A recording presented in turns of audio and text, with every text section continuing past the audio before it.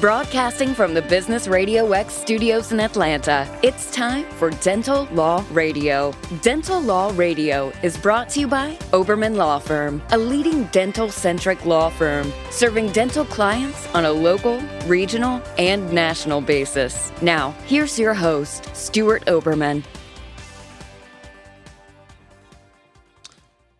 Hello, everyone, and welcome to the Dental Law Podcast.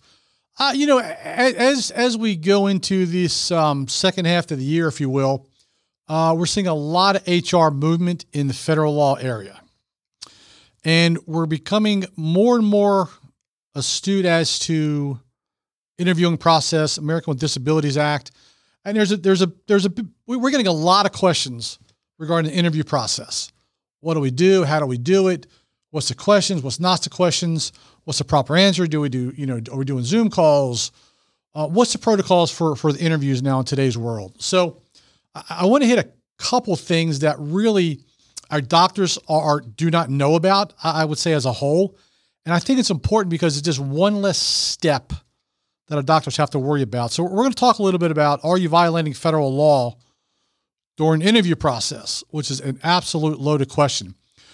So what we're discovering now is actually interviewees on Zoom calls are actually recording your phone calls, recording your sessions.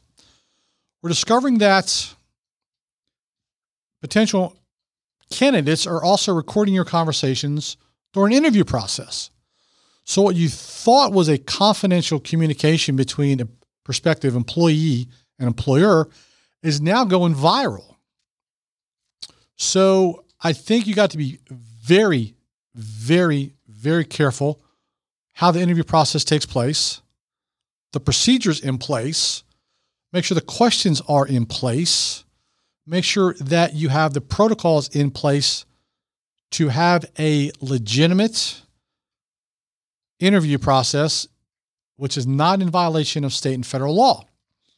But I want to talk about a lawsuit that came about that I think has been on the horizon for a while, and it's been a topic of a lot of things that we see in our dental offices also.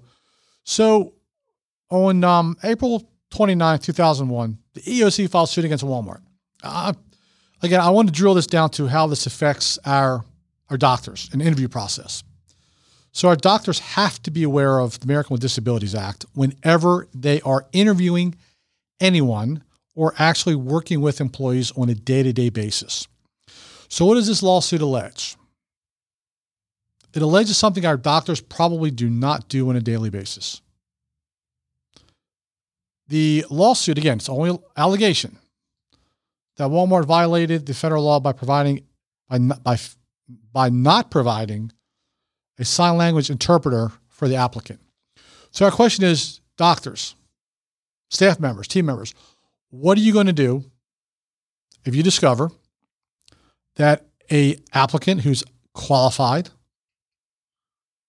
is a good candidate, comes within the ADA requirements, American Disabilities Act requirements for a legitimate interview, and you have to accommodate that? Do you have a procedure in place to accommodate that worker? An interview process. Doesn't mean you have to hire them, but do you have a process in place to accommodate them?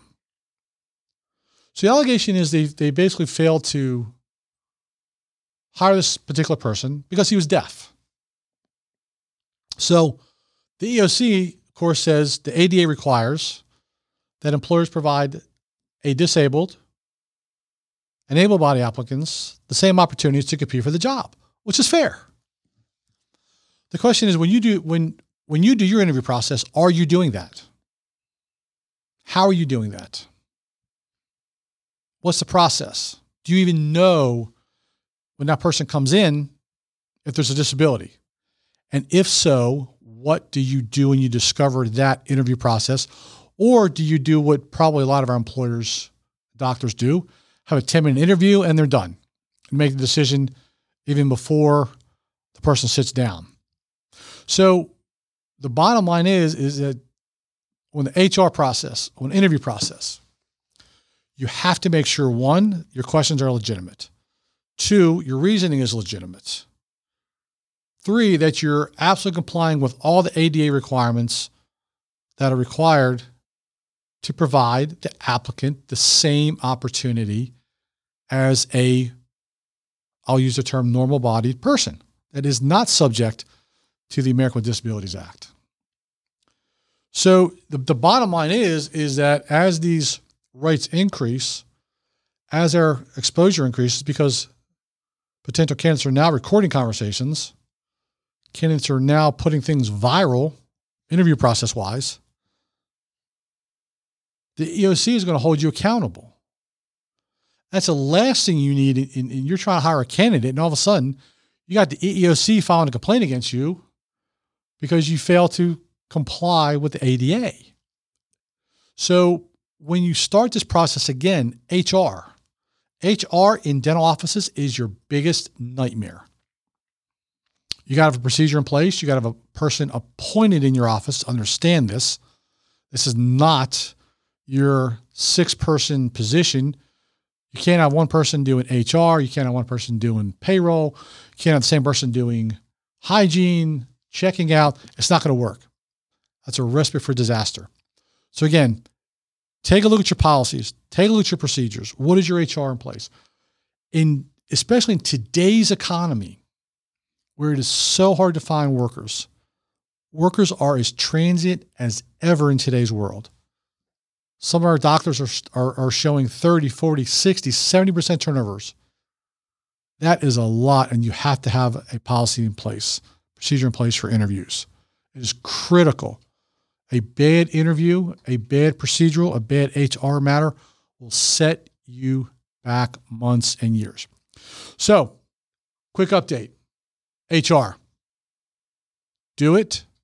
Get it in place. Keep up to date what's going on. For those who really want to get involved in HR process, I would urge you to reach out to us. We do have a newsletter for our clients. We really try to have a lot of bullet points on the HR process because it is so ongoing. They're not comprehensive. It's not a 6-day read. A lot of it's just touch points, what you need to know. Please feel free to give us a call. Please feel free to reach out to us. That's what we do every day. So we have a lot of knowledge within the industry. Any questions, please feel free to give us a call at 770-886-2400.